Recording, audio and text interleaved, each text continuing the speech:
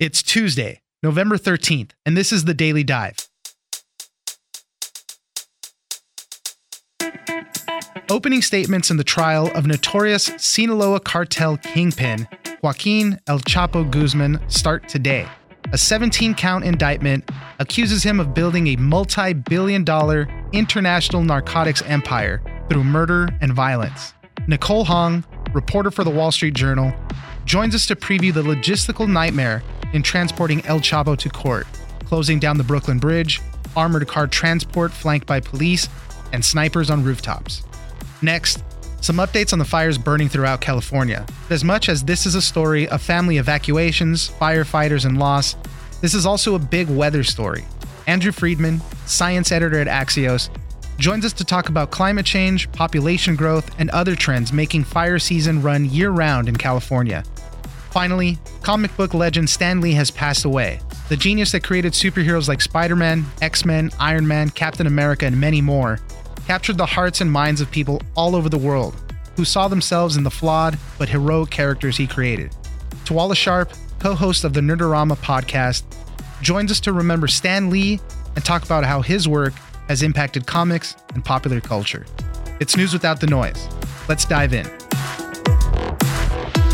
I see him as one man who, with the choices he was given, with the imagination and perhaps the entrepreneurial drive that he had, attached it to something that is experienced in its harvesting and selling in a very different way than it is experienced in its usage. Joining us now is Nicole Hong, reporter for the Wall Street Journal. We're in for quite the excitement for the next few months, it seems like. New York City will be host to the trial of Joaquin El Chapo Guzman, one of the most infamous criminals in modern history. He was the head of the Sinaloa cartel. He escaped from prison multiple times. He has an amazing story, and it's going to be a logistical nightmare to get him to and from court for the next few months. Tell us a little about El Chapo and what we're in for. The indictment against him covers almost 30 years of alleged criminal activity, from trafficking massive amounts of cocaine to the U.S., to his use of violence and firearms, to money laundering. There's also some murder conspiracy alleged in the indictment. So I expect the government will tell a very full narrative of his life at trial and sort of how he got started in the drug trade all the way until sort of his capture in 2016 by Mexican authorities. He's going to be on trial. We're trying to prosecute him from crimes that he's been doing, really horrific type of things as well. But it is also going to be a moment to tell his whole life story. I mean, he is a legend in Mexico. People write songs about him, and he has kind of this Robin Hood persona even out there. We sort of saw that on display during jury selection, where one of the jurors was dismissed because he tried to get his autograph and basically suggested that he was a fan of him. So you're right. This is a very big challenge for both the defense and the government, because this is someone that has such a lore about him. I mean, he's been infamous for so long. Most of the jurors said that they recognized his name from TV shows or from the news. So it's really an unusual trial in that sense. There was one woman who was crying, pleading to the judge that she was scared of her identity being revealed, but she's still on the jury. Yeah, the judge basically said he didn't want to set a precedent of jurors being let off jury duty just by expressing a concern like that. So we'll see what happens. I guess they haven't set the jurors, 100% in stone yet, but I think he wanted to send a message of, we haven't detected any sort of actual threats yet, although we know this man's history, so we're taking a lot of precautions, like keeping the jurors' identities anonymous, and every day they're going to be transported to and from the courthouse by federal marshals. But as far as we're aware, there haven't been any concrete threats cited against them so far. Talk about the logistical hurdles that are going to be going on with transporting him to the courthouse and then to where he's going to be staying for the duration of the trial. One of the most difficult things is getting him physically to the courthouse, because since his extradition last year, he has been living in this facility in downtown Manhattan that we locally call MCC. It's widely known as the most secure pretrial facility in America, but his trial is 2 miles away in Brooklyn. Even for pretrial hearings, it's been a logistical nightmare for law enforcement officials to get him to and from Brooklyn. For his hearings, they have shut down the entire Brooklyn Bridge when he has had to go across. And obviously that's caused traffic and all sorts of gridlock for the city when that's happened. But what we were told for this trial, the plan is at least that they're going to transport him there on Mondays, drive him back on Fridays, and in between, he may live at some undisclosed location in Brooklyn. I'll also tell you that in the 90s, there was a similar trial for a suspected assassin for the Medellin cartel. For his trial, he lived in the basement of the courthouse under 24/7 armed guard surveillance. So that may be one option they're looking at. He's going to be traveling in an armored vehicle flanked by police escorts. There might be helicopters. I mean, if they move him to somewhere off-site, wouldn't it be reasonable to think that with so much scrutiny that we'd kind of know where he's going to be going? Exactly. Yeah, my expectation would be that he's probably going to just stay somewhere in the courthouse in some facility, I assume they built for him, but they're not sharing those details with us for obvious reasons. And you got to be careful. Obviously, we know the whole story of how he escaped the last time. He had people dig a tunnel from the shower a mile out, a couple miles out, and with like a little motorcycle rigged to a track, and that's how he escaped the last time. So he is sneaky. You got to be careful with him. They've put in so many precautions to prevent an escape. I mean, the judge won't even let him hug his wife on the first day of trial because he said, in the past, you've used your family members and your lawyers as ways to escape and to communicate with the rest of the cartel. So we really have to kind of cut off any contact between you and your family, even if it's just a brief hug at trial. Well, it's going to be really interesting to see how this whole thing proceeds. And we're going to try to follow it as closely as we can. I mean, it's going to be one of the biggest trials going on in New York City since the terror trials from almost 2 decades ago. Yeah, I mean, just the combination of the security of making sure he doesn't escape, but also protecting his life, because our understanding is that officials are really closely monitoring any assassination attempts against him, and just the logistics of protecting the jurors and especially protecting the cooperating witnesses. There are so many witnesses who will be testifying at this trial. My assumption is a lot of them might have families who live outside the U.S. Just this whole thing is going to be a huge spectacle and a huge logistical challenge for the government. Nicole Hong, reporter for the Wall Street Journal, thank you very much for joining us. Thank you.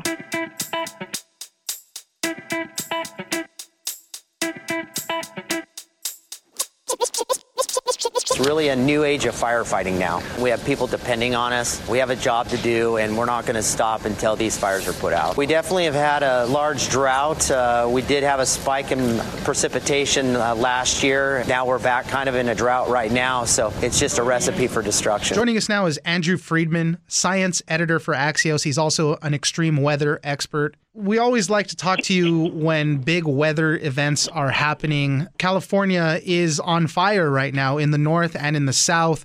There's 3 major fires. The Woolsey fire burning over 90,000 acres. They say about 20% containment. There is the Camp Fire, which is the big one up in the north. They say it's about 25% containment, but that's also one of the most damaging ones. There's 29 deaths so far. Over 200 people are missing, and the picture is just really grim. The town of Paradise almost completely lost up there. And as much as this is raging wildfires and the story of people evacuating and the story of firefighters battling this at all costs, this is also a big time weather event. It has a lot to do with winds and climate change and the way everything is changing. Right now, California is in a year-round fire season. What do we know about this? My thoughts are with the firefighters and with everybody affected there. There's pretty much not a person in California who isn't, be it air quality issues or otherwise. Right. The long-term trends are really clear and have been growing more stark recently, which is that basically you have several trends acting in one direction to heighten wildfire risk in California. You have climate change, which makes for hotter, drier summers. You have climate change, which one researcher called it the shoulders of the dry season. You could also think of it as the tails of the dry season. So fall gets a little bit longer and a little bit warmer. Spring starts a little bit earlier and is a little bit warmer. And if you make those seasons in particular a little bit drier, a little bit warmer, that's when, particularly in the fall, you get into Santa Ana wind season. So you don't want to dry that season out, and you do not want to prolong it. And that's what's happening. So these Santa Ana wind events are primarily natural in origin in terms of a weather event, but they are taking place in a broader context of us building a lot more in what's known as the wildland-urban interface, which is where towns come up against areas that do burn regularly. Right. People want to build in those areas because they want to be around nature. There is an increase of population all the time, so you have to keep expanding, building into the wilderness and things like that. People love it. People want to live near there. And then, these things happen, and it could become a very dangerous situation. What's been especially scary that we hadn't seen before, that's really a new phenomenon in California, especially new and repetitive, is these uncontrollable fires that very quickly become urban fires. Yeah. So the Paradise Fire was so frightening to watch in terms of watching that Twitter hashtag of the camp fire on Thursday, late Thursday Eastern time was horrific. You got a sense of what people were going through there and how quickly they had to get out. You know that the death toll is very likely increasing there. It's already tied for the deadliest wildfire in state history.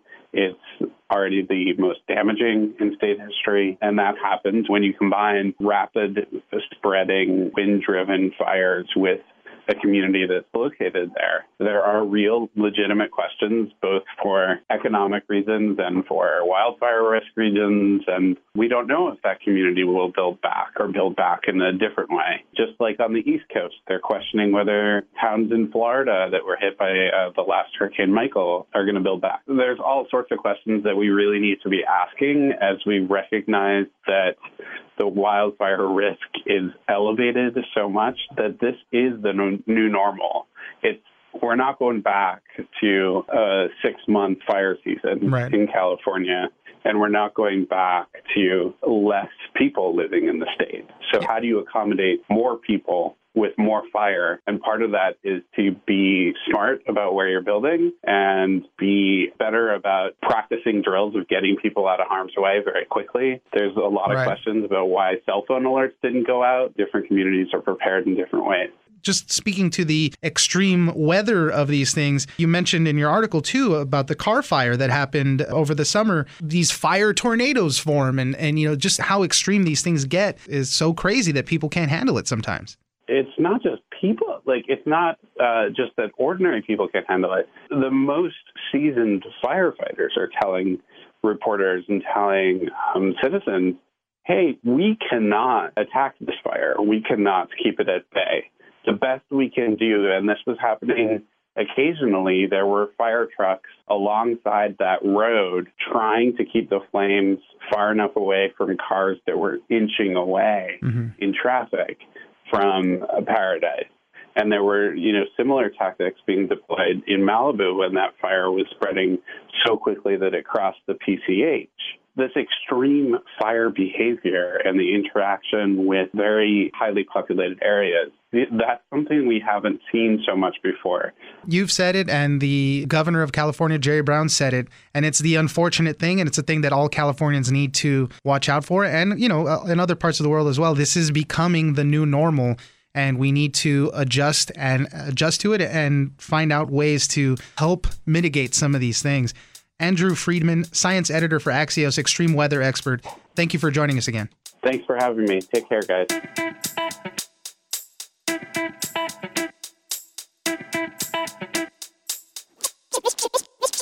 All I ever set out to do was write stories that I hoped the readers would enjoy. All of my characters had personal problems or hang-ups or handicaps of some sort. Joining me now is Tawala Sharp, co-host of the Nerdorama podcast. You can hear it on iHeartRadio. They post every Monday through Friday. We're going to be talking about comic book legend Stan Lee. He has passed away at the age of 95. A statement from his lawyer said that he passed away on Monday at Cedars-Sinai Medical Center in Los Angeles. He had been ill for some time. Tawala, start us off by telling us how Stan Lee got started in the comic book business. Stan Lee, he kind of grew up with that creative vibe, that creative juice that flows through everyone who loves comic books. He is the quintessential nerd. You know, he was brought up in New York, went to school in the Bronx, is why you have a lot of New York influences throughout the Marvel universe and a lot of his characters. By all accounts, Stan Lee pretty much was Peter Parker growing up. He got his start in comic books as an assistant, basically filling ink jars, making sure artists had paperwork. It was through his perseverance and just this creative gunning that took him from timely comics and writing for like Astonishing Comics, when back in the day everything was really weird and you had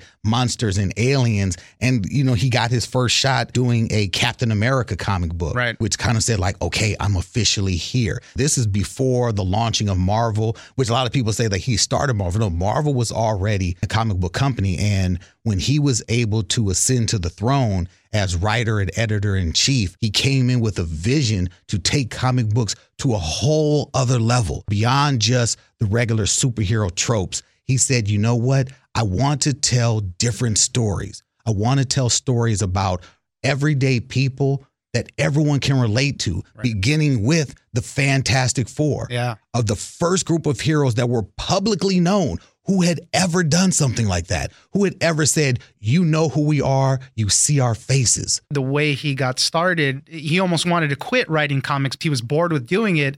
And that time came for him to step up, and his wife convinced him, hey, this is your chance to tell superhero stories the way you want to. Yeah. And he took that to heart, and then that's when he poured himself into it. As you said, Fantastic Four was that first thing with characters that have their flaws. He was the first one to really make that happen. Rivals with DC. They had Batman and Superman and Wonder Woman. They were always kind of these perfect people almost. He introduced the whole slew of characters that had personal problems, that were not only the superheroes, but they had their personal human life. As you said, with Spider-Man, when he hit it really big, was the young kid who was bullied by the football star, had trouble with girls, had dandruff and things like that. They always said he was a geek. He was a geek. Everyone can relate to the guy who's being bullied, but at the same time, when you see that this guy is as powerful as he is, and he is just burdened by this moral code of with great power comes great responsibility. I'm going to put on this mask and I'm going to always do the right thing, when really you didn't have to. That right there, those type of character stories, like I'm not good just for the sake of being good. There are times where Spider-Man thought oftentimes like, well, maybe I should be making money off of this. That's a deep, deep way to go at a time when no one else is doing it. He had a hand in helping with all of these movies and really just transforming popular culture. Talk a little bit about that, about the lasting impact that he's going to have on everybody that takes in any of this media.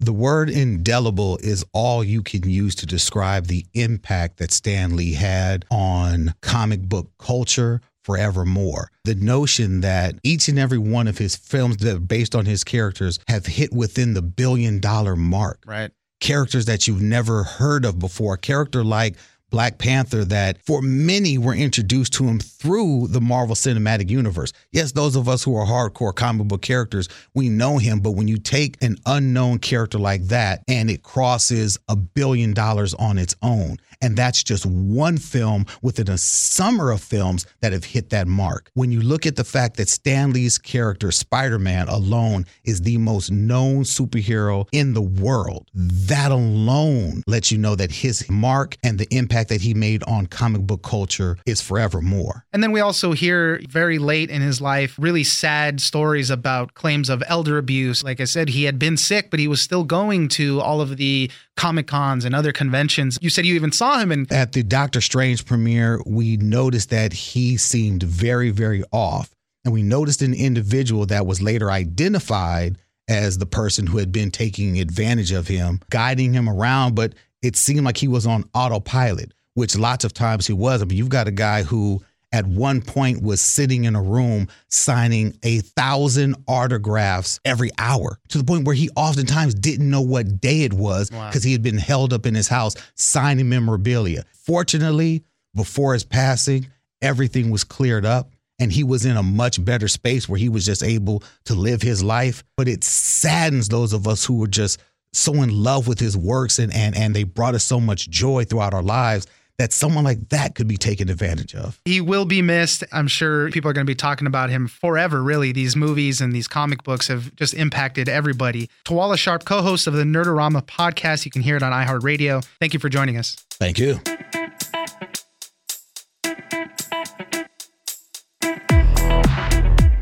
All right, that's it for today. Join us on social media at Daily Dive Pod on Twitter and Daily Dive Podcast on Facebook.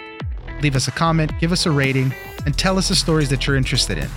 Follow The Daily Dive on iHeartRadio or subscribe wherever you get your podcasts.